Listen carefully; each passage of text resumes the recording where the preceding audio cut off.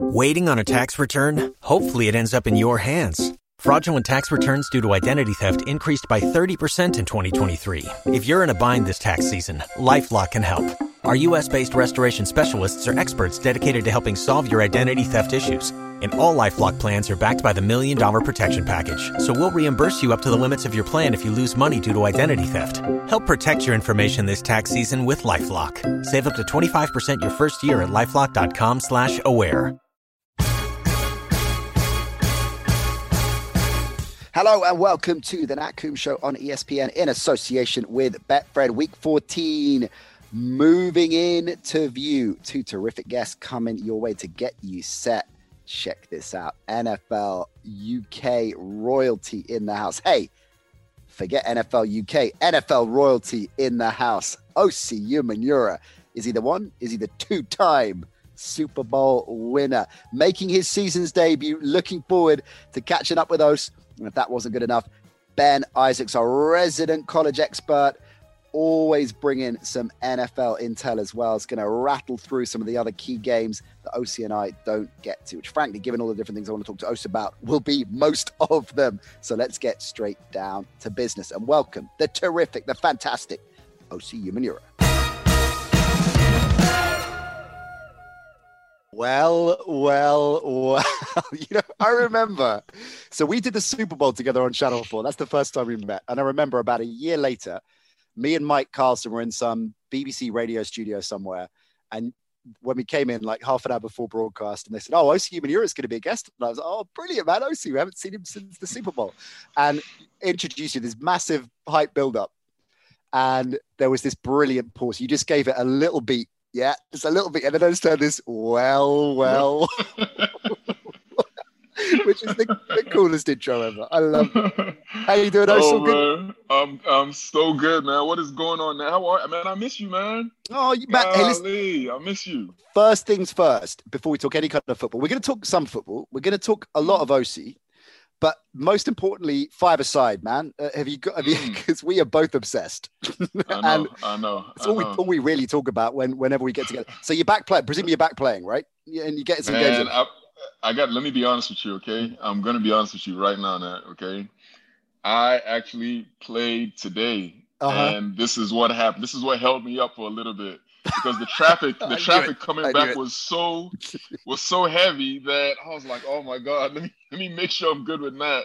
I sent you that message. It's fine with me, man. To be delayed for something on the basis it's something important, matter of life and death, like five-a-side. We both love. I played last night, man, and I tell you, it's the first. Actually, no, I tell a lie. I played Sunday, and then last night, the first two games back since lockdown. It feels good to be back. It feels good. It's incredible. It really is. Feels good. Do you, when you're playing five-a-side, when playing football, does it bring back a lot of memories of playing football? And you know, does it kind of stir up stuff? Well, no, not really. I think sometimes it gets competitive, and then you know that part of me comes out. But ordinarily, it's I don't know how to explain. I wouldn't say it's such a different sport. You know what I mean? It's like a completely different sport. And so the only thing that I would say happens is my competitive juices start to flow a little bit. But then as far as like bringing back what I used to do, nah, not at all. That sounds terrifying. Sometimes, right? Sometimes when I look back at my playing career, it's almost as if it was somebody else who did it. Right. You know what I mean? Like it's that's interesting. It's so far. Yeah. I can't believe that's what I used to do for a living sometimes. Is it because it's been a while since you did it? Is it because you were young? Both of those things? Yeah, I think it's a combination of both. It's been like 5 years since I retired. Yeah. And you know, as soon as I retired, I jumped straight into doing something else. And so now my life seems like it's more this than that, if you understand what I mean. Yes. Let's just incidentally, the idea of you playing five-a-side, and you know, sometimes I get a bit competitive. The mind boggles as to where that's going. But let's talk about broadcasting, because, and I mentioned that the Super Bowl we did, right? So this was to give everybody, context on this. So we were doing ironically at the BT Sports Studios, which of course where the BBC show is made, right? And we were doing the Super Bowl. You rocked in. 15 minutes before broadcast, I think, kind of sat down. You were like kind of sizing it up. Like, we knew you didn't know us. And Right. it was interesting because within, I reckon, a couple of minutes of that broadcast, I thought to myself, you were completely at ease and in the zone, right? Which I wouldn't say it surprised me, but I never worked with you. I didn't know, and I didn't know how much stuff you'd done. And so it's no surprise to me at all how you've knocked broadcasting out of the park. But had you done stuff before that show? No, never. First thing. Yeah. Yeah, I came out in 2008 when I got injured. I came to London. I think it was Tampa Bay was playing New England.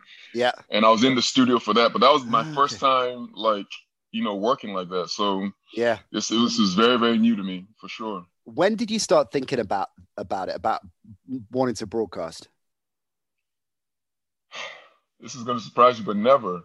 It was never really like, it wasn't really like my intention. I think when I first, retired, I'd been telling Mark Waller and, Alistair, who were in charge of NFL UK at that time, I was like, I want to come out. I want to come to London. I want to come help. And so as soon as I retired, they brought me out to London. And oddly enough, there was no TV show. There was nothing. So I was going to the office every day, just trying to grow the game and, come up with different various ideas. And then midway through the season, they were like, we're going to start doing a TV show and put that on BBC. And then that's how that started. So I didn't come out with the, initial thought of, oh, I'm going to be a broadcaster. It just kind of fell into my lap. Yeah, that's interesting. And your style, because we've done a lot of live stuff together and a fair few of the highlight shows. And what I found really interesting, again, working with you early on, and everyone likes to work in slightly different ways. And some people like to know everything that is coming, and other people less so. Very much with the live stuff, you're like, I don't want to know, just hit me. And very much in the instant, in the moment, kind of reacting really, really instinctively, which is interesting. Again, just kind of juxtaposing that with what you used to do and how you used to play. Was that the same? I mean, how similar and how different was that to play? Completely different. Because like as a football player, I was a pretty good athlete, I would say, but there were people who were more athletic than me. So in order for me to become successful, it was a lot of thinking. So it was a lot of planning, a lot of film watching, a lot of practice over and over and over again. I was like very repetitive in football. But then what I found was in the broadcasting world, it was almost as if I should do the complete opposite, because I just wanted to be more free and more myself. And I was in complete trust of my mind. I was like, okay, I know the way my mind works. I know the way I think. I don't want to seem scripted.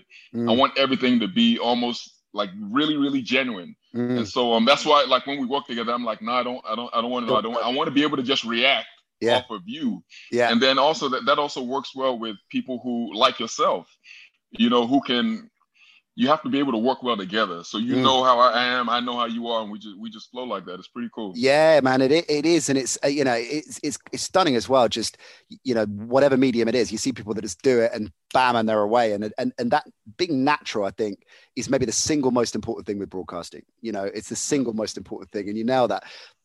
Other stuff that in terms of how you've developed that, when I dropped by earlier this year and did a few shows with you and Jay Bell were doing some really interesting stuff. And my favorite thing was something that never made it to air, which was our presidential debate. Oh, yeah. That was so funny, man. Which I'm so gutted that never made it to air. So it's basically you and Jay Bell, you doing your best Trump and me moderating it. Crooked Nat, I think. Crooked Nat. Gutted that never made it, man. That was awesome. But you did some really... that was a lot of fun, but you've done some really serious stuff as well, and there was one thing you guys did, and you did it, and I want to point this out because I think a lot of our listeners will watch the show and has seen it. You did it in one take, and it was, and I said it to you afterwards, it's genuinely one of the best things I've ever seen, right? Let alone in the sports show on a Saturday night to tackle a subject. You're talking about homosexuality, gay players in the NFL, and the fact that it is still completely prohibitive for players to come out, and tackling that subject in the way you did in one take, I thought was brilliant. Is that something that you want to do more of? That type of content? Oh, absolutely. I think so. I think it's important that, you're able to talk about it. But then also, that is very tricky, because if you say the wrong thing, right, it could go really, really wrong and really bad. So a lot of people are rightfully afraid of discussing that. But yeah, like for me, I put a lot of thought into things like that. yeah, Like I really do. Like I put a lot of thought into it, and then I trust the way I think, and I know that I would never offend anybody, like, willfully, like never. And, you try to understand where everybody's coming from. And then when you speak, you're able to speak clearly and, from the heart, if you've really put like real thought into it, as opposed to just, they ask you a question and you just, shoot out the first thing that comes out of your mouth. I only do stuff like that when it comes to like football questions. Yes. But like real questions, like what we were discussing then, no, I think through all of that. And do you take it around with you? Because we've talked a bit of comedy as well, in the past, right? And back when I was was doing stand up, but actually, I guess that even now with the writing I do, so the column I write for the Times, I'll have a notebook and I'll write little ideas and I'll be carrying around in my head and I'll be thinking about these things for a while before I come down to the blank bit of paper and then I get on with it. Do you do it the same way? 100%. And I carry all those things around in my head. And then you find that sometimes somebody will say something and you'll be able to relate to one of those things that you thought like immediately, and it just comes out. But it's not a lot of it is not you just saying something to me and I'm just saying, well, no, like I've thought through 1,000 different things, and then you say something that sparks, one of those things that I'd already thought, and it rolls out. Yeah. Yep, exactly. So you and Jay Bell are doing I saw the Overtime show, right? So Overtime. So you're kind of taking on kind of with your pod, rolling that as a separate strand. So taking that away from football a bit and starting to talk about bigger picture stuff. So that's I guess the first or the next step into that space. Yeah, 100%. We're gonna keep on doing things like that. Jason is very talented, also. Big time. And he has a way of talking and getting this point across. So we thought, okay, we know the type of conversations that we have. You've been in there with us. You know the type of conversations that we have. It's not just, Patrick Mahomes is Patrick Mahomes is a great quarterback. He's a hell of a player. We're having real conversations. And so when you're in that environment and you see the way each other thinks, I think it only makes sense to try to, discuss that other things than football. Yeah, big time. God, the energy between you two is just, as you said earlier, things just click and you can't fake that, it just happens. But you can nurture it and develop it though, right? Yeah, you can. I wanted to say something. I remember the first time you told us that you were you used to do stand-up. Yeah. And I remember thinking to myself, because we'll be in studio, right? Like we'll be working on the games and you would say things and you would do things. And I'm like, man, that is so funny. But I didn't know that you already had this is what you were doing for a living. Yeah. So when you told me you were like, I did stand up, I was like, it makes sense to me, man, because you're funny as hell, man. We never had that conversation. I guess it's odd as well because, it depends on the show I'm doing and, you kind of change that up a little bit. It's interesting what you said about that feels like a different life when you were playing. Stand up for me does it. And to put this in context, right? You are a 2-time Super Bowl winner, right? Twice. You won it twice. 2 times. I guess the parallel with stand up for me is probably playing a kind of high college level. That's kind of, so I started out like every stand up does on the open mic circuit, and in front of 8 people in pubs, and you kind of build up. I got signed quite early on, right? So I kind of got traction quite early on and got signed to a big agent and started doing TV and radio and big 20-minute spots around the country or 20-minute spots at big clubs.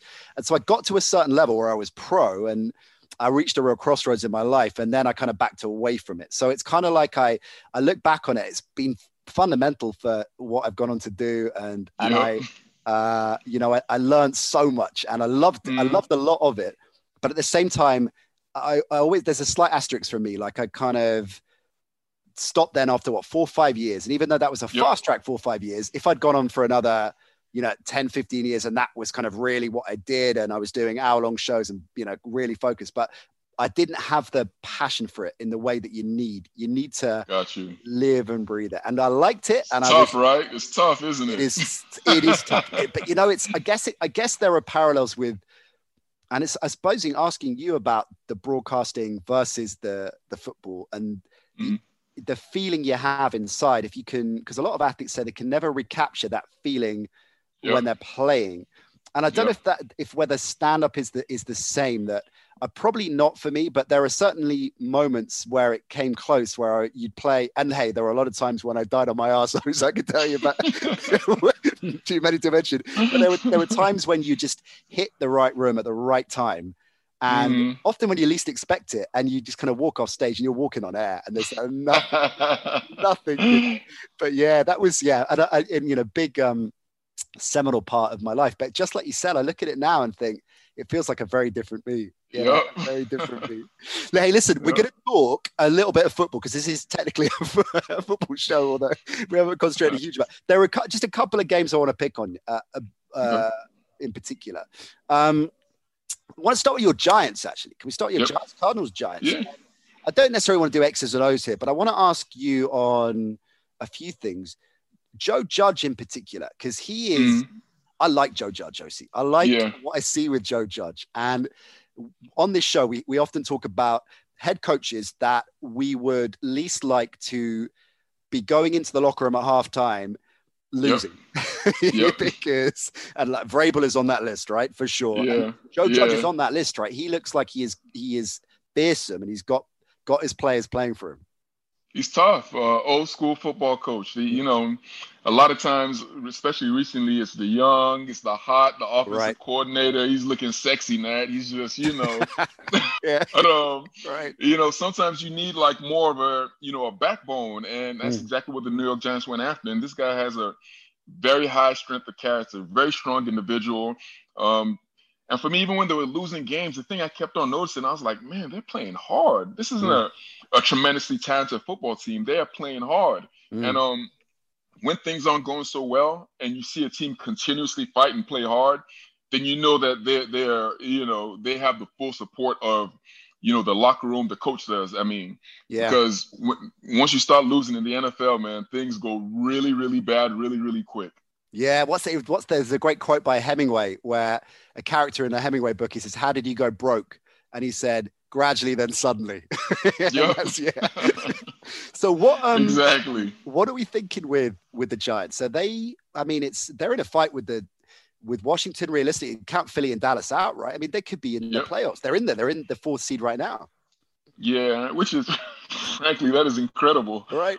But, you know, that's the way the cookie crumbles sometimes. It's not their fault that the NFC East wasn't particularly good. Yeah. I think they're a good football team. They're a solid football team. I think they're really about a year or two away from being like seriously strong contenders. I feel like they need to, you know, accrue just a couple of more, you know, pieces, just a little bit more talent on that football team. And I think they'd be good to go. The coaching staff is outstanding. The defensive coordinator, Patrick Graham, outstanding. They have some really good football players, especially in the secondary.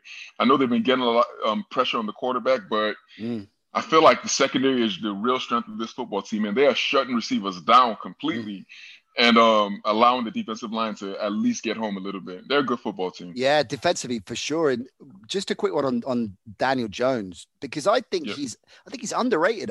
I think he is. I think everyone's quick to write him off. And you look around, you're sure if you're going to get a Justin Herbert kind of, or even a Justin Fields kind of player, right? Or, you know, if you get Trevor Lawrence, sure, but I don't think then maybe that's an upgrade. But then the flip side, why would you trade in at the moment Daniel Jones, or at least not give him another year for a kind of Dalton level, you know, player that I guess would be the realistic option for them, right?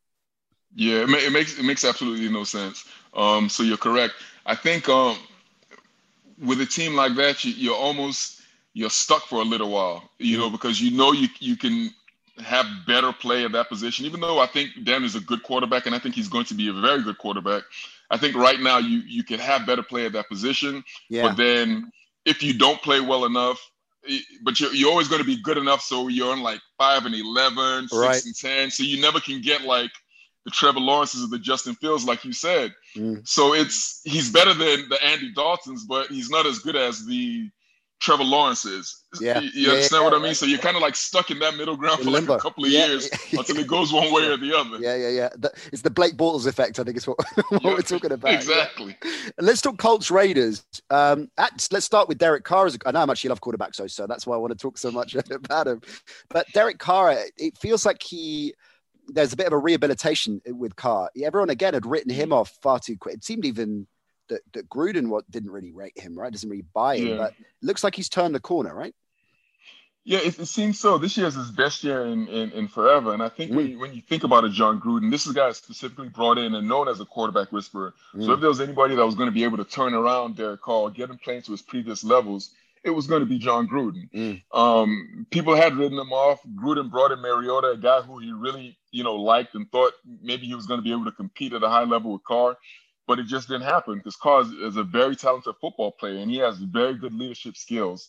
And this year he seems to be putting everything together. He's had a couple of rough games. That last game against Atlanta was ridiculous. Yeah, but I think he's shown that he can be the quarterback of the future there. I know you love your movies, so we've talked about that a fair bit. And Gruden increasingly reminds me of Tony D'Amato in Any Given Sunday. I've made that connection. There are ways that he's talking to Carr sometimes. It's just like how Pacino talks to Jamie Foxx. Like you can't. It really reminds me of that. He's that era as well. I think he's old school. Are you buying the Colts because defensively they're legit, right? But they don't seem to. Given what they've done this season, and again, they're like almost every team has had at least one. You mentioned the Raiders. The Raiders absolutely tanking it. Every team has had at least one of those, and a few have had more than one. The Colts seem to be one of those teams where they're pretty consistent most of the time, yet no one's buying them as a serious Super Bowl contender. Yeah, because I think offensively they struggle too much. You don't really know what their identity is. Philip Rivers, he can be great one day, the next day he looks terrible. Their running game is inconsistent. The one strength they do have on that football team is that offensive line. I'm talking about as far as offense. Very strong on the offensive line, and then defensively they play well. So I feel like it all comes down to people's lack of belief in the quarterback, Philip Rivers. They don't think he's going to be able to take them across that hump. And so people are writing the Colts off a little bit, and rightfully so. Yeah, and I guess it's probably Rivers' last year. I mean, he signed a 1-year deal, right? So it's kind of almost feels like let's say win or bust. It'd be interesting to see what they do at quarterback next season, right? Because the rest of the pieces will still be there. It feels like they need to win. It's a big must-win game for the Colts as well. Last one I want to ask you about, probably the biggest game of the weekend, is Steelers-Bills, because I know that you're passionate about the Steelers. I know. I was surprised, though. So I've got to say, I was surprised to hear you being so skeptical of the Steelers. And for the benefit of those listening who haven't heard your take on it, you're not buying very particular take, but you're not buying them at all. You think they're the fool's gold, right? The emperor's new clothes. 100%. And this has nothing to do with that coaching. I feel like Mike Tomlin is the best coach in the NFL. Him and Bill Belichick, to me, 1A and 1B. This man, 14 years, 500 or better. That doesn't even make any sense. But I think when I look at that football team, it's just missing like true dynamism at the offensive skill position. I know Claypool's a good player, but he's not like a dominant football player, if you understand what I mean. Juju Smith-Schuster, number 2, number 3 receiver. Their running game is inconsistent. The offensive line is okay. Big Ben is okay. So they've been winning games primarily based on the way their defense has been playing, and then offensively, they show up when they need to.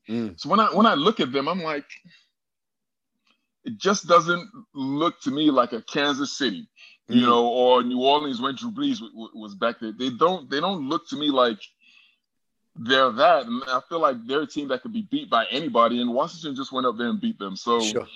That's just what I saw when I looked at them. I look at that and I hear that. I guess I look at teams and, hey, you were part of one, right? The defense was the core of that team, and that's not a slight on the offense, right? But it was a team that was built on that, right? And there are so many examples of that. The Broncos with Manning, right? And going back to the Ravens with Trent Dilfer, the Ray Lewis, Ed Reed kind of era. There are defense, the Seahawks, right? that are defense first, and you just have to be, as you said, capable enough. The Steelers are that, aren't they? They're and maybe more so because they've got a Roethlisberger who I always back the vet quarterback in a serious playoff situation, right? He's been there, done it, and seen it all. Yep. I think what I'm saying is I don't think that the Steelers defensively are that dominant. Right. I think that's what I'm alluding to, because you're 100% right. There have been defensive-led teams that can get you all the way there. Even when Denver did it with Manning, you had DeMarcus Ware, Von Miller. They were just great terrorizing quarterbacks, especially towards the end. The loss of Bud Dupree to T.J. Watt, that is going to be a monumental hole to fill, because that guy was a fantastic football player. Yeah. But they just weren't, teams that they were supposed to be beating handily, they kind of were like, we're humming it, and I was like, nah, this isn't, this can't continue, you know what I mean? It's a bit unfair to put you and Strahan and Tuck and then the Ray Lewis Ravens. It's probably not it's not a fair balance there. But I feel that if they, you mentioned the Chiefs, and if that is the AFC Championship game, I see them maybe out of all of the teams in the AFC, maybe the Raiders notwithstanding, that can go toe-to-toe offensively when it's chiming. I mean, you look, the defeat the other day, they dropped like, I don't know how many, 11, 12 balls, catchable balls. Yeah. I think it's a big ask, and it's a big ask to go toe-to-toe with the Chiefs offensively. But who else in the AFC really can? Raiders on their day can, but I mean, I don't know, they could be back in the Colts, you're back in the Bills to do that. I'm just not sure. I wouldn't back the Bills. I wouldn't back the Colts. I wouldn't back anybody besides, oddly enough, and I don't even know if this team is going to make the playoffs, I would back Tennessee against Kansas City. I would. Because you know how they like to say in boxing, styles make fights? That Tennessee team, the way they play, if they get you on the right day, man, you're in big trouble. You know what I mean? Because they're a very physical football team, and they just pound you with Henry, hitting you over the top with the play action pass. Yeah. The way they play, they're trying to bloody your nose. And so if you catch the Kansas City Chiefs in the playoffs, when it takes off for one game, if I'm going to pick a team in the AFC, I would pick Tennessee to be the ones that could be able to knock them off. And that's a team that might not make it into the playoffs. It's a great shout. It's a great shout. And also the time of possession, they can just eat that clock up and keep Mahomes off the field, right? That is 101, how to beat Mahomes. Keep him off the field that he can't beat you. Love that. Hey, Ose, it's been great catching up, man. It's been too long. But I appreciate you dropping by. When are we gonna? I'm worried about us playing five-a-side together. You know why? Because I kind of have a comfort zone with five-a-side. As I'm a keeper, right? Our listeners know I'm a keeper because I remind them every 5 minutes. And I like kind of 5-6-a-side, short form, fast pay. I'm worried I'm going to come to one of your games and I'm going to be like, whoa, you didn't tell me it was 9-a-side, and the goals are really big, and I'm not my comfort zone, so I'm going to have to get you down to one of my regular games first. And then, I got you, man. I got you. I don't mind. I'll turn up. Deal. We're going to do that. Look after yourself, man. If we don't speak before, have a fantastic Christmas, man. And appreciate you dropping by. Always appreciate you. Yes, sir. Thank you, Nat. Take care. Legendary stuff from a bona fide legend. Looking forward to catching up with the big man very, very soon. We'll check in with Ben Isaac shortly. Before we do, though, let's get you set for your weekend fantasy. Here's Marley with his fantasy capsule.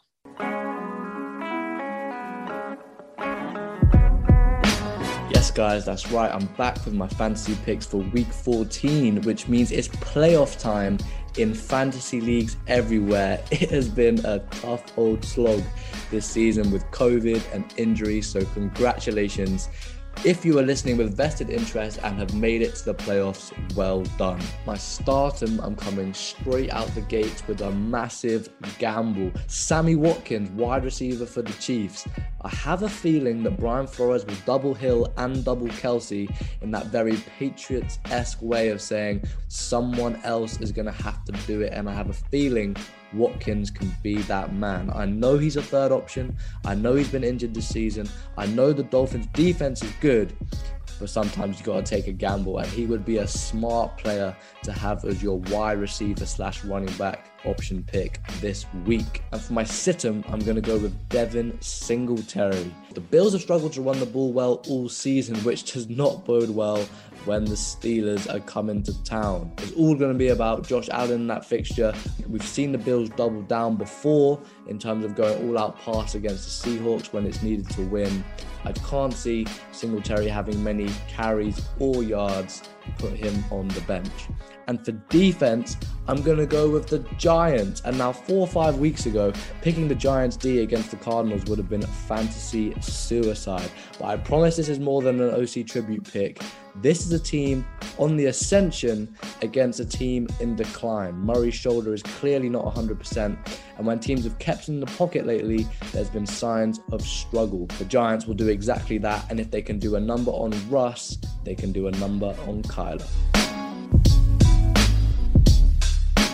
Fine work from him. We'll roll that out on social as well. Our social channels, incidentally, at the NC Show, as if you didn't know that by now. Facebook, Instagram, Twitter. Go give us a follow. Big shout out to all of you leaving reviews on all the different pod platforms. Really appreciate that. A lot of you doing that on iTunes recently. Massively appreciate just taking the time out to write reviews on the show and let us know how much you're enjoying it. We massively appreciate that. It goes a long way because we really appreciate you and taking time to do that. Massive respect for that. So thank you. Big thanks from all of us. Let's get down to more NFL chat now and welcome back to the show one of our all-pro residents, Mr. Ben Isaacs. Ben, good to have you back, man. We're going to quick pick all the other games that we haven't covered with OC. We'll get to that in a minute. Some news as well. Before we get to any of it, we did radio together on Sunday. We discovered our shared love of the percentage chance of winning function on the ESPN and hey, look, we're company men, right? Oh, and yeah. other sites as well. I become obsessed with it, and particularly since Sunday's show, I can't think about anything else. Well, yeah, and there was just a whole heap of games where that win percentage fluctuated like crazy in the final 5 minutes of the game. You know, at one point the Bears were kind of 90% chance to win, and within 30 seconds the Lions were 90%. It's crazy how much it can kind of go between the two. It's sort of a sensible indicator, but the fact that, you know, when we saw that the Bears had a good return, Cordarrelle Patterson returned the opening kickoff to about halfway, and instantly the Bears had like a 70% chance of winning. Like it was like, these Lions, they're out of it now. Within seconds of the game starting. I want to know how we should know, because I'm not saying it's unique to ESPN. I know other websites have it as well, but we were particularly, because we are company men, obviously we have the ESPN site up and running. I want to know how it's put together. Is it an algorithm? Is there a room full of people in Bristol, Connecticut working on it? I kind of want to know. Yeah, I'm hoping that that they have a big room full of scientists, the NFL's top boffins for each game, and they're running every numbers, but they've got like kind of the world's biggest computers, and they're constantly typing away, because I think it must take into account the team's records, because there was one game where it was a kickoff and it was a touchback, and the favorite, it had it down, even though they were the team that kicked off, so they didn't even have the ball at this point. They gave them something like a 65% chance of winning, so they must weight it to the favorites. But it's a lot of fun when you can see the graph, because certain games might go kind of a little bit up, a little bit down, a little bit up, a little bit down, and some will just spike to the top, shoot to the bottom, and those are the games that are going to give someone a heart attack. I love this idea, as you say, of a room full of people, maybe floors. You know, those kind of shadowy organizations that you see in films that, latterly are creating thousands upon thousands of fake social media accounts that are spewing out false information into the world. And that's kind of what I like, just one of those kind of complexes of 16 floors of people with machines and paper being handed to each other, and we're not quite sure what's going on. There's knowing nods and lots of tapping. I'd like to think that there are all these different rival organizations figuring out their own win percentages. And it's a bit like with all the companies trying to be the first one to get the COVID vaccine out. They want to be the first ones to say, right, okay, we're calling it. the Lions are now 90.4%. 64.8% of the Lions after that 3 and out.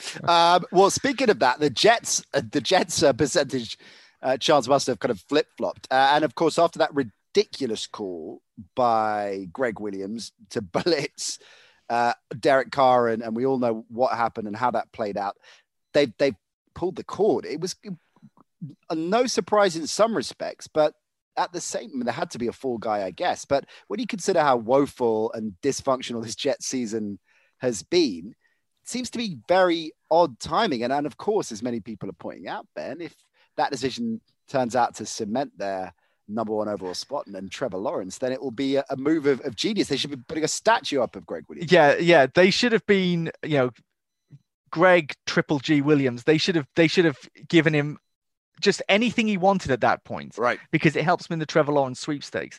The thing is, that was perhaps the Jets' best defensive performance of the season, and they did let themselves down on that play massively. And Greg Williams is a very successful and very experienced defensive coordinator. This isn't kind of like a new guy's lapse. It was incredible how badly that play was schemed out and how much of the field was left open for the Raiders. And you're right, there's always going to be a fall guy, but there was no chance that Greg Williams was going to be on that staff next season anyway. There is no chance that anyone on that coaching staff will be there next season. It will be an entire clean sweep. And the idea that they think, okay, well, what we'll do is we'll appease the fans by getting rid of Greg Williams, like the idea that Jets 3 weeks before the end of the season. Yeah, now things are going to be okay. We know that the problem starts with Adam Gase. It is a completely dysfunctional coaching staff, and I get why they got rid of Greg Williams, but the team has been atrocious. That was not a bad performance by the Jets. It was a bad play, but you could have fired any coach after any Jets game this season. It's totally arbitrary. I feel a little bit sorry for Greg, but he's gone, and Trevor Lawrence will be coming in, and we'll have new coaches to deal with. Do you know what I think he and possibly Adam Gase should have done in the post-game presses was really telegraph it. It just kind of do a big wink. I don't know why we called that play. Just tried to style it out. It's like, terrible that we're still winless.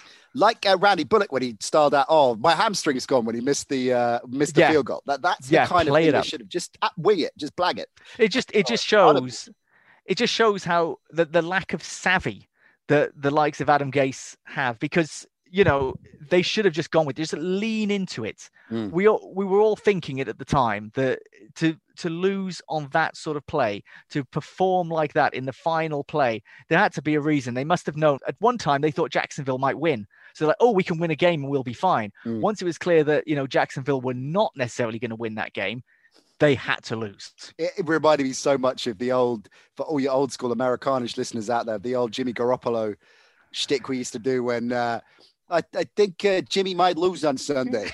Jimmy Garoppolo is owned by essentially a mob that all owns a stake in Jimmy Garoppolo. I think Jimmy might lose. No, it's going to be a tough game, that's for sure. No, you don't understand. Jimmy's going to lose on Sunday. It's the same thing.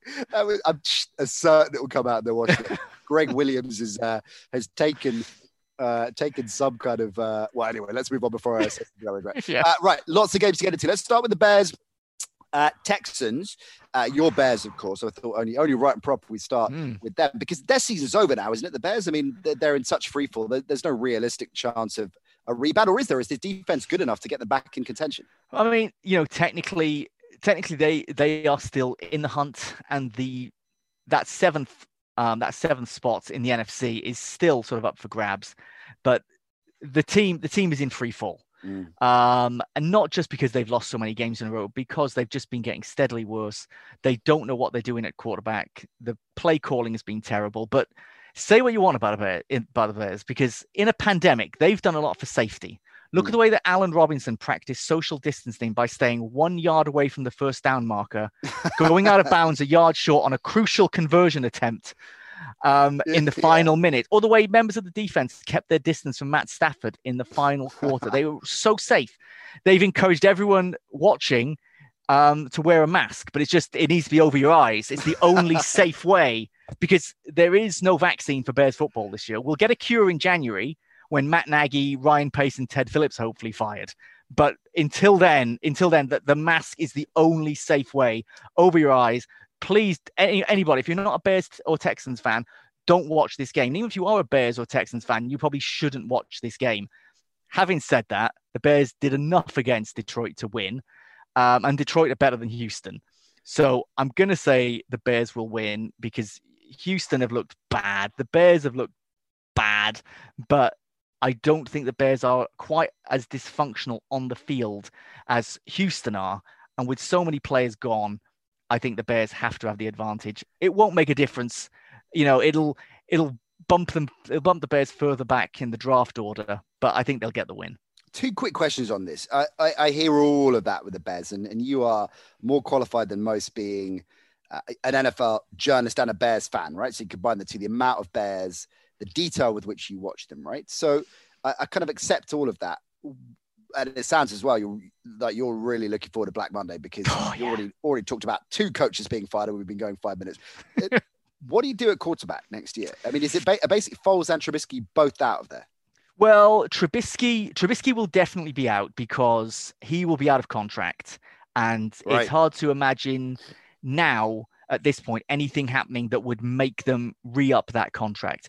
There was the chance that if the Bears Trubisky didn't play too badly against Detroit, but of course he gave up that costly fumble. If they'd won that game and then they beat Houston, which is very realistic, they've also got Jacksonville coming up. You might look and say, well, Trubisky won 3 games. Maybe you keep him for 1 year and see what happens with a new coach and bring someone else on. I now think it's very unrealistic. Foles is tied up. Foles could well be there next season. I think they will draft a quarterback because it is not going to be a productive offseason for anyone who's trying to bring in a free agent quarterback. The market is not going to be good. And I'm sure that we'll get onto Carson Wentz soon enough. The Bears need to draft a quarterback. They need then a coach who can develop that quarterback. It would be ideal if Nick Foles can improve. I mean, we know where we are with Nick Foles. The Nick Foles who won the Super Bowl with the Eagles is not the real Nick Foles. Everything else is the real Nick Foles. I'm sorry, Eagles fans. I know that you defend him with such vigor, it's almost frightening. But he caught lightning in the bottle, and that was much more to do with the players around him than anything else. Nick Foles is an incredibly average player and a backup quarterback. If he could improve a little bit and have a rookie sit behind him and learn, that would be the best case scenario for next season. But because that's realistically the level you're going to be drafting at, right? You're not going to get likely to get a ready-made starter unless you get lucky. The other thing I was going to ask on this game, and we got a lot to rattle through, is just on Deshaun Watson. Or maybe not so much ask as point out how well he's playing. I mean, they were a misstep away from beating the Colts last week without Will Fuller, which I think would have, given the role they've been on, put them back in some kind of contentious playoff, wild card race. I think that defeat has put a fork in him. But I don't think we should be underestimating just how well behind that offensive line, which is getting progressively better, but nevertheless, how well Deshaun Watson is playing in a really, really dysfunctional environment. I mean, heavyweight stuff from him. And I hope that the Texans are able to re-up to the degree where he goes back into, or the team becomes a contender again, and he goes back into that level of organization, because he's too good to be frittered away like this. Yeah, no quarterback has done more with less in the NFL this season than Deshaun Watson. Agreed. Absolutely. Okay, on to Pats Rams. I mean, the Pats are one of those cluster of teams, and I guess you could argue both of these teams are within this group that are hard to completely work out. There are certain teams we know what they're about. They're either good or bad, right? And then there are a handful of teams that are week to week, I change my opinion on them, right? Certainly as far as we get closer to the postseason, as far as their potential is concerned. We know the Patriots are short-stacked and ultimately a weak roster, but as Belichick is proving, and McDaniels to a degree as well, they are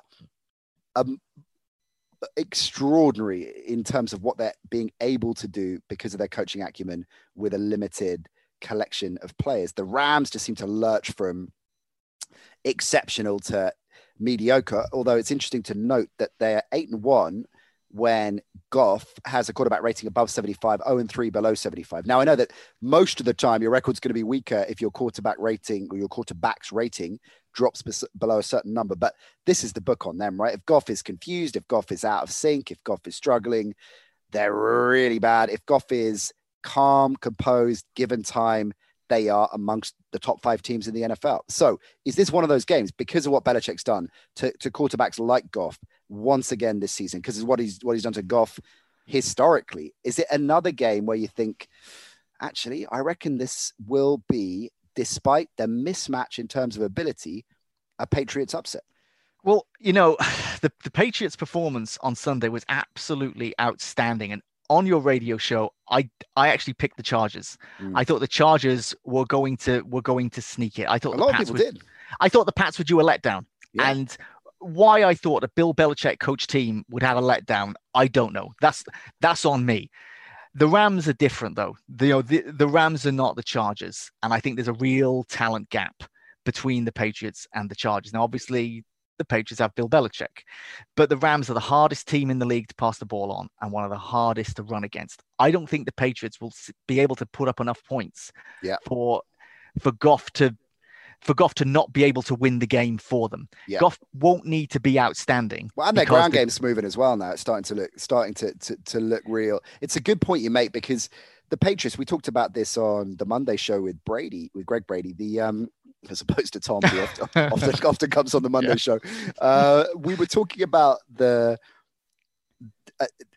you look at a score like that, and then you look at the lack of productivity once again from Cam with his arm, and it's extraordinary. A 45-zip win.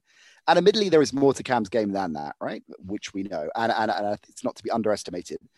But he drove for less than 100 yards repeatedly, and they're still winning games. Yeah, it looks like it was the sort of game where you look at the box score and you're expecting to see 350 to 400 yards passing and 4 passing touchdowns. Maybe he runs for 1. And you look at the stats and you're like, oh, it was that sort of game. Mm-hmm. Okay. And I was so excited for Cam in this offense this season. And it has not really clicked. It has not really worked. A lot of people felt that Cam would not fit within the organization because of his personality. That has not proven to be the case. It quite the opposite, right? Exactly. It has simply been he's not been able to click on the field. Everything within the building is fine. It's just in games he's not been able to do the Cam things that we used to see in the past. That's not really a surprise. And I don't know what they're going to do next season. The quarterback situation in New England is one of the most fascinating discussion points in the NFL. They're going to get Mitch Trubisky. Do you know what? A Mitch Trubisky or a Jimmy Garoppolo back to the Patriots, something like that. Back. I love that idea. Or Carson Wentz to the Patriots. Would you have a doubt that Bill Belichick could improve any of those quarterbacks? Because I don't. I'm not saying he can turn them into a Super Bowl champion, but he could improve any one of those quarterbacks. So it's one you haven't thought of. I love the idea of Garoppolo. What about Brady goes back for one last dance? For one last dance. We can't see that. I bring a tear to my eye. So I am going to go Rams on this one. I'm betting against Belichick for the second week in a row. Yeah. Lord help me. More fool you. No, I think I'm with you. I think I agree. I think you nailed it. The defense is going to stifle the Patriots to too significant a degree. They're just not going to be able to keep up. Titans Jags is interesting because the Titans, of course, my God, one of the strangest performances I think we've seen in recent memory, that first half performance. And at the same time, they rallied. They got a lot going in the second half on both sides of the ball. We have to point out how they limited the Browns to next to nothing, really. And we were doing the game together. The Browns were already checked out by that point because no one was catching him. But nevertheless, they were trending upwards and ending it in the right way. And they're going to need a big win or at least a convincing performance, and ideally a big win to settle those doubters who were stunned at the way they were blown apart by Cleveland in the first half. I don't think there is any way that this Titans team, from everything that we've seen since Mike Vrabel took over, even when there was much less talent there, when they were certainly far from dominating games in the way that they have done more recently, they've always been, by and large, incredibly efficiently coached. I think it was a kind of period early doors with Vrabel when already that overreactors had their knives out saying, oh, made this me. A young head coach made the odd mistake, but they have been from very early on in his tenure, super organized and together in the way that McDermott's Bills are. There is just a certain collection of coaches that, if nothing else, is going to keep the Flores as well. You can argue really with what he's done with Miami, right? I can't see the Titans coming out here, particularly against the Jags, and being anything but on it. No, I joked on the show. I'd love to be a fly on the wall when Vrabel makes the team watch that first half performance against the Browns, because it would be absolutely terrifying. He will hit the roof. He simply won't let something like that happen again. It was such a weird game. Yeah. And the Titans now have to just figure things out and fast. Now, if you just looked at the Jags record, you think this was perfect for Tennessee, just what the doctor ordered, right? Because, they've not won a lot of games in Jacksonville. But what we do know is that Jacksonville have become a really tough out. And one of the best predictors for success is how you did in close games the previous season. So if your wins are usually close, it's likely you'll win fewer games the following season. If you lose a lot of close games, your record next year should be better. So Jags fans should feel optimistic about 2021 if they can find a quarterback. We seem to be talking a lot about teams that don't have quarterbacks. Now, having said all that positive stuff about Jacksonville, I'm expecting the Titans to bounce back here, in part because they just have to, but also because the Jags have struggled defending the run.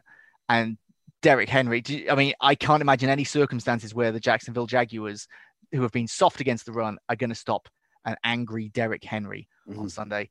So I think the Titans will ride Derrick Henry all the way to a very, very comfortable win that will set the Titans back on course, because we know they're a playoff team. They've just got to get their act together, find form in December, and I think they'll be fine. Yeah, me too. I like the Titans all the way here, and I think they're going to be serious when it comes to the playoffs. I'm a big fan of Vrabel, as you might have gathered, Ben. You might have gathered that. Right, we've got to rattle through the others. We've got a lot of ground to cover. So let's go Vikings, Bucks. The Vikings are making the playoffs, aren't they? It's very possible. I mean, they are more talented than their early season records suggested, but I felt they had too big a hole to make it to the postseason. That's no longer true. Much like the Titans, they've got to get things figured out now, because it's one thing being 500, but you're going to need to be over 500 to feel even remotely comfortable. So the Bucks have the same position. They've got to sort things out, because you want to be the top wildcard team in the NFC, because then you'll play the NFC East winners, which is practically going to be a bye. Well, we say that, but okay, carry on. But yeah. That narrative's changing.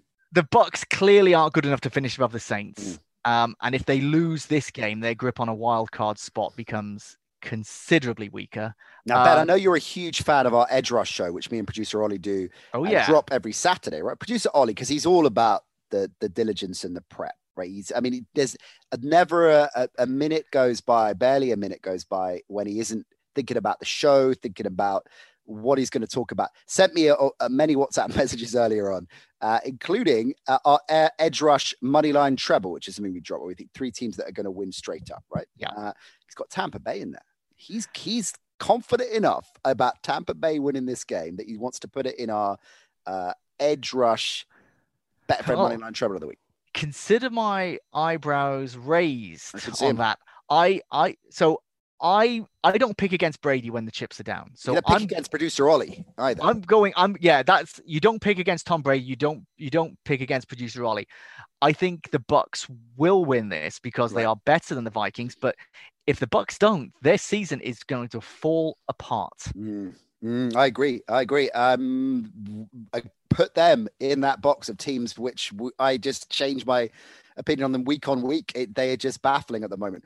But I think all is not lost there. I wonder if the Bucks rather, much like the Patriots are the prototype, the gold standard for this. But I wonder if they're one of those teams that in the final, we were talking to Shane Vereen. Let's name drop, right? Shane Vereen was on our radio show last week, and Vereen, Super Bowl winner, been there, done it, worked with Belichick, emphasized the point that it's the last few weeks of the season when serious stuff gets done. And Patriots teams historically have got better and better as the season have gone on. I wonder if the Bucks are one of those teams because of that change, all that talent around. There's a lot of talent still on both sides of the ball. I do like the balance there. I wonder if they are going to be one of those teams that starts to get back in rhythm at the right time. Yeah, I'd much rather play them in September, October, November than December or January. Right, agreed. I think counting them out at the moment is folly. Chiefs Finns. Of course, this brings, amongst other things, Brian Flores back in the mix, who was amongst the architects as a lieutenant of Belichick at the time of the AFC Championship win for the Patriots a few years back, when, seemingly Belichick is one of the few head coaches to have worked out a way of stifling Mahomes, and Flores was a key part of that game plan. Tyreek Hill, I remember in particular, was locked down in the game. Although if memory serves, Sammy Watkins went off. So that's, therein lies the problem with the Chiefs, right? If you shut down one of their assets, another one will go off. I think it is quite clearly a heavily favored Chiefs going into Miami, but it does make it intriguing, that particular aspect, nevertheless, right? Yeah, I mean, I think the Dolphins can realistically beat anybody right now because of that defense. Yeah. This is a game worth talking about. This is an unmissable game to watch, and definitely one to be talking about. And you wouldn't have thought that back in September, that here we'd be at this point of the season saying what a significant game this is for both teams, for them to show something.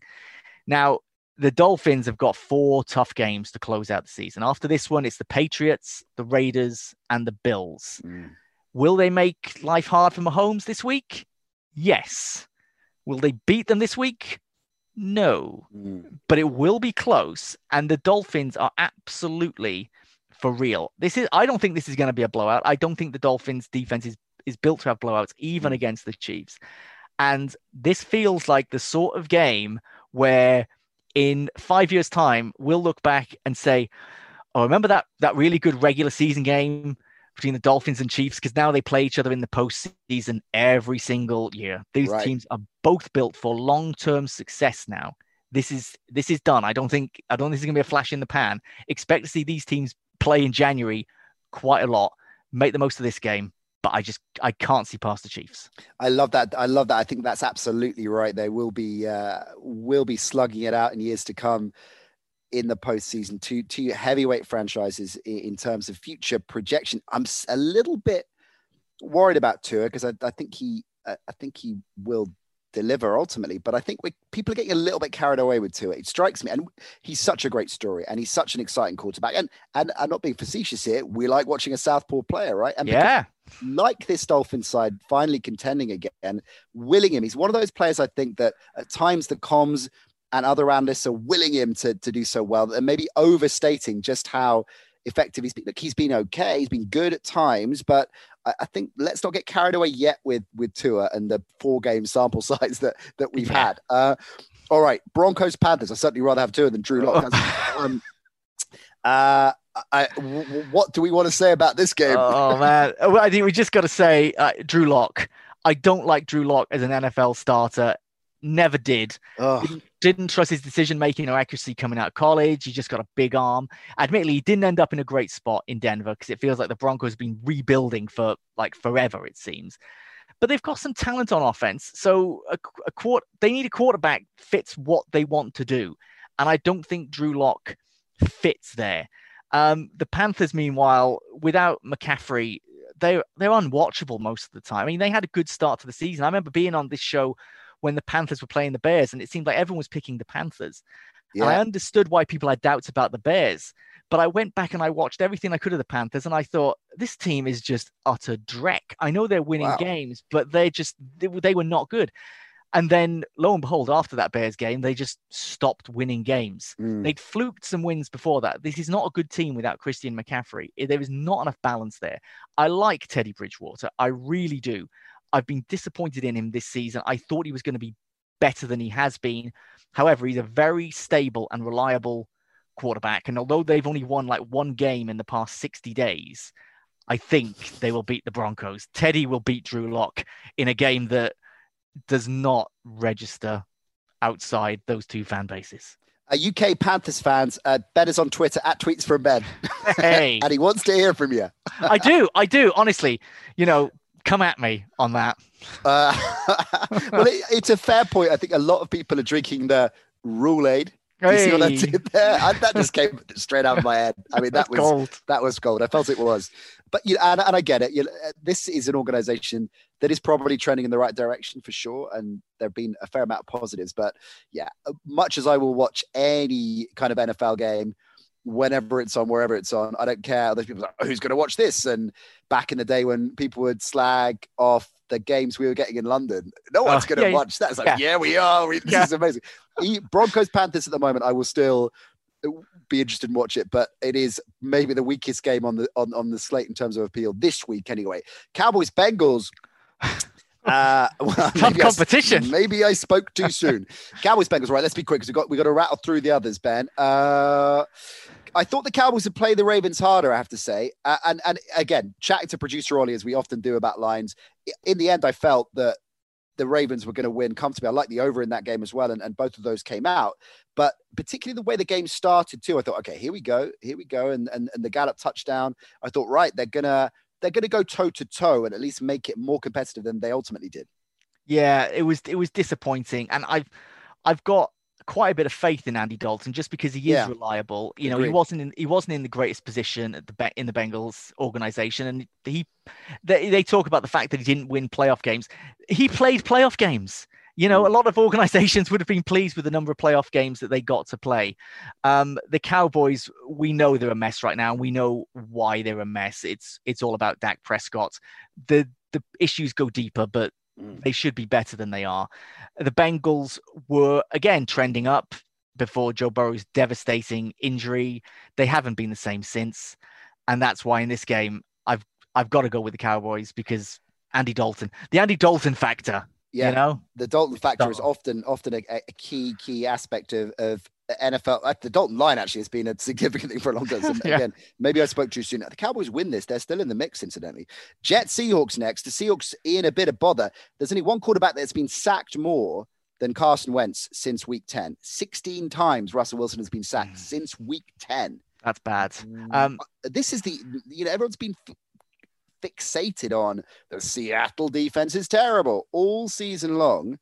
There are other problems with this team. And if anything, the defense is starting to level up a bit. Certainly the pass rush, most of the time in recent weeks has been a lot more effective than it has been for much of the season. So trending the right way.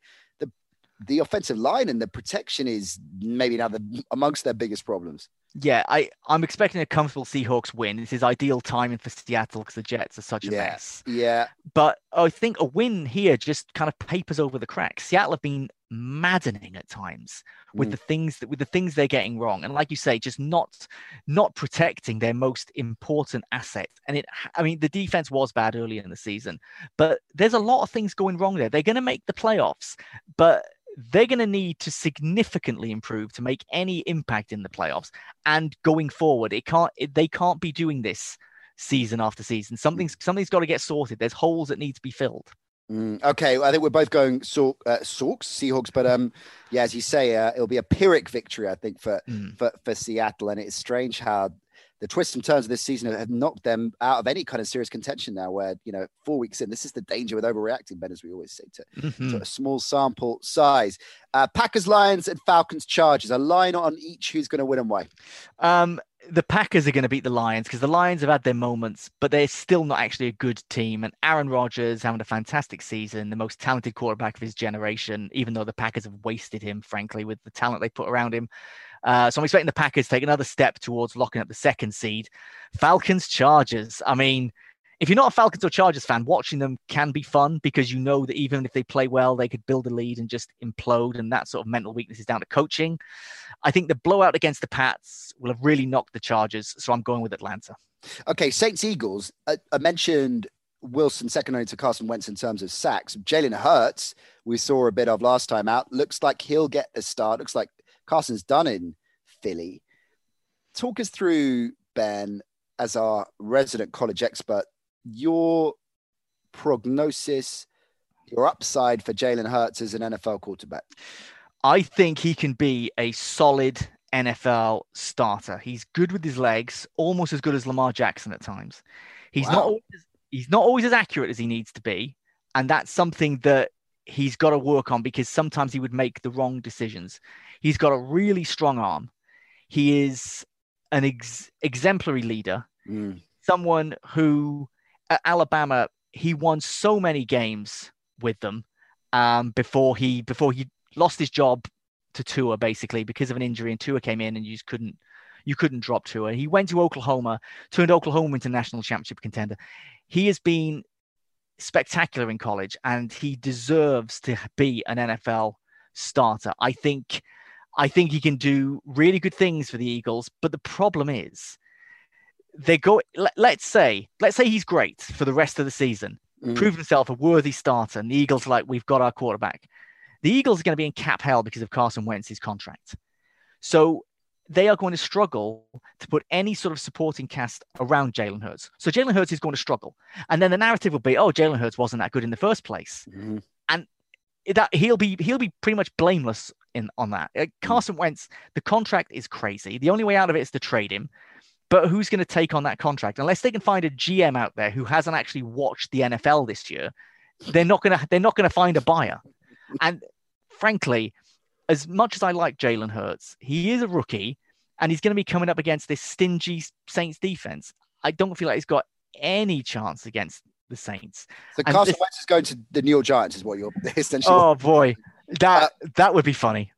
Okay, two more for you. Ravens, Browns. The Browns could knock the Ravens out of the playoffs potentially with this win, right? I suppose that they've leveled it up a little bit more in terms of a wild card berth with the Dallas win, Baltimore. But I mean, this would be a big blow if they went down. And given what we saw, Cleveland, the favorites, haven't looked at the line actually on this game. Well, you answer that while I look that up, because I wonder if Cleveland, presumably they are at home, right? To me, it feels like the Browns have become one of the most reliable teams in the NFL this year, really. I mean, they feel more reliable than the Ravens. And like I said on Sunday night, I don't know what to read into the way Cleveland played in the second half against Tennessee. My gut feeling is the Titans are good and played well in the second half against the Browns team that correctly felt they had it in the bag, rather than the Browns just, imploding. But Baltimore might be the most disappointing team in football. But if you look at who's beaten them, the Chiefs and the Steelers, well, no Baltimore shame in that. Let me call you out on that a minute, because I mean, COVID's obviously massively and injury collectively, but COVID impacted them hugely. Oh yeah, I mean, I'm not saying there aren't any caveats or reasons. It's just that I expected the Ravens to be challenging those top two seeds, right? And they've lost to good teams, like I say, the Chiefs, Steelers twice. They've lost to the Titans. They've lost to the Patriots. But they've beaten other teams who you'd expect them to win. Although they beat the Colts and they beat the Browns earlier in the season. But this is a different Browns team now. This Ravens team is good enough to make the playoffs. Mm-hmm. If they were in the NFC East, they'd be winning it by a mile.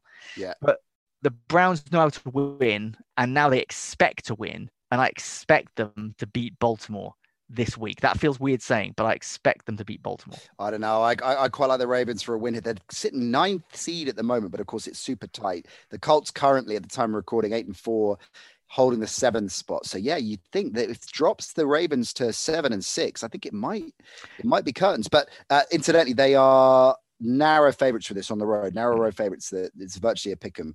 All right, the Alex Smith Bowl wraps things up, of course. Washington, San Francisco. Given the defeat the 49ers had when they were trending up, I think that is pretty much stuck a fork for the second time I've used that in this show in terms of their playoff ambition. And Washington, on the other hand, of course, at 5-7, same record as the 49ers, but the same record as the Giants, who currently hold the 4th seed on the tiebreaker. So a lot at stake for Washington here. It's a really intriguing game.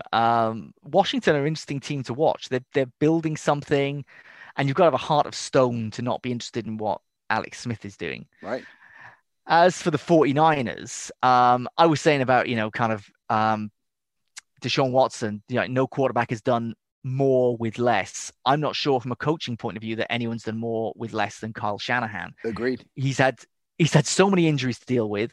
He doesn't really have a quarterback that he can rely on.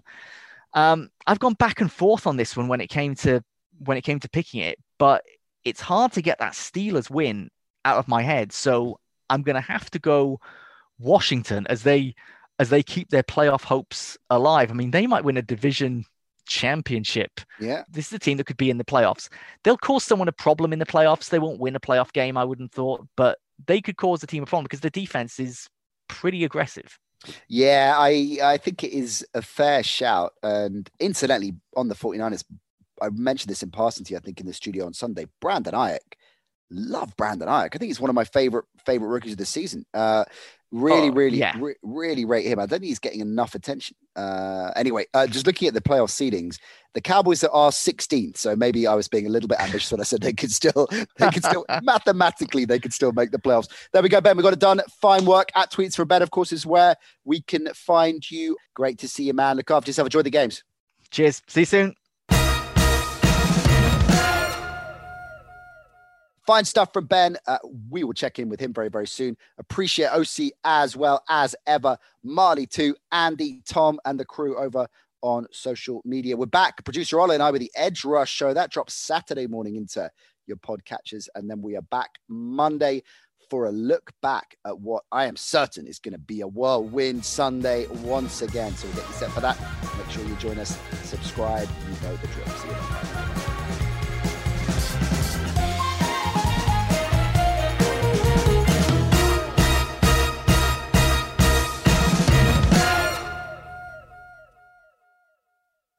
Sports Social Podcast Network.